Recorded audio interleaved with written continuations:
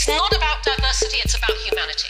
Hire and promote women on potential. Are you ready for that? Women need to take a page from men and own their own success.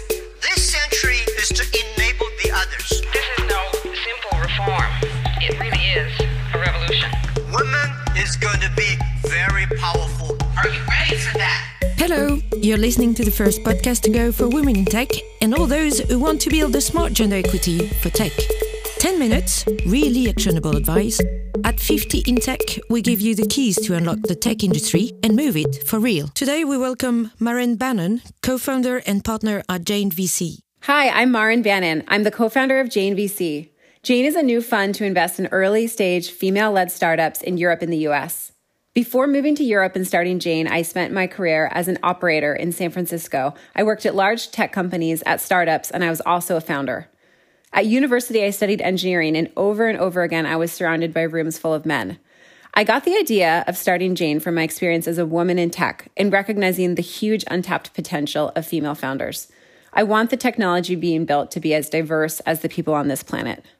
Today, I want to give founders actionable advice about how to cold pitch a VC.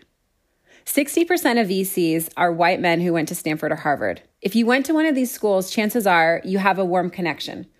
If you're one of the other 7 billion people in the world, you likely don't have this network, but you still may be building something incredible. This is why we started Jane VC.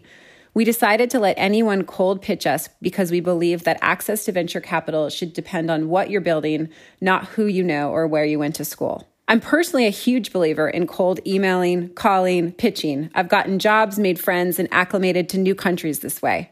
There's something magical about the way a cold intro can insert you into a new network and broaden the people that you interact with.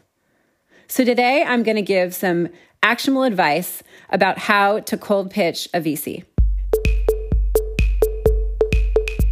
Tip number 1, tailor the email to the person you're trying to reach. VCs are inundated with emails, and impersonal emails are very obvious. So when you're writing to a VC, take the time to research that particular investor and explain why you think they would be interested. Have they made investments in adjacent industries? Do they have a past role at a company in your competitive set? Is there something unique about the way they think about the world that you think would resonate? Tip number 2, nail your one-liner. This is the old elevator pitch. It's still highly relevant. You need to be able to describe your business in a 10-second elevator ride.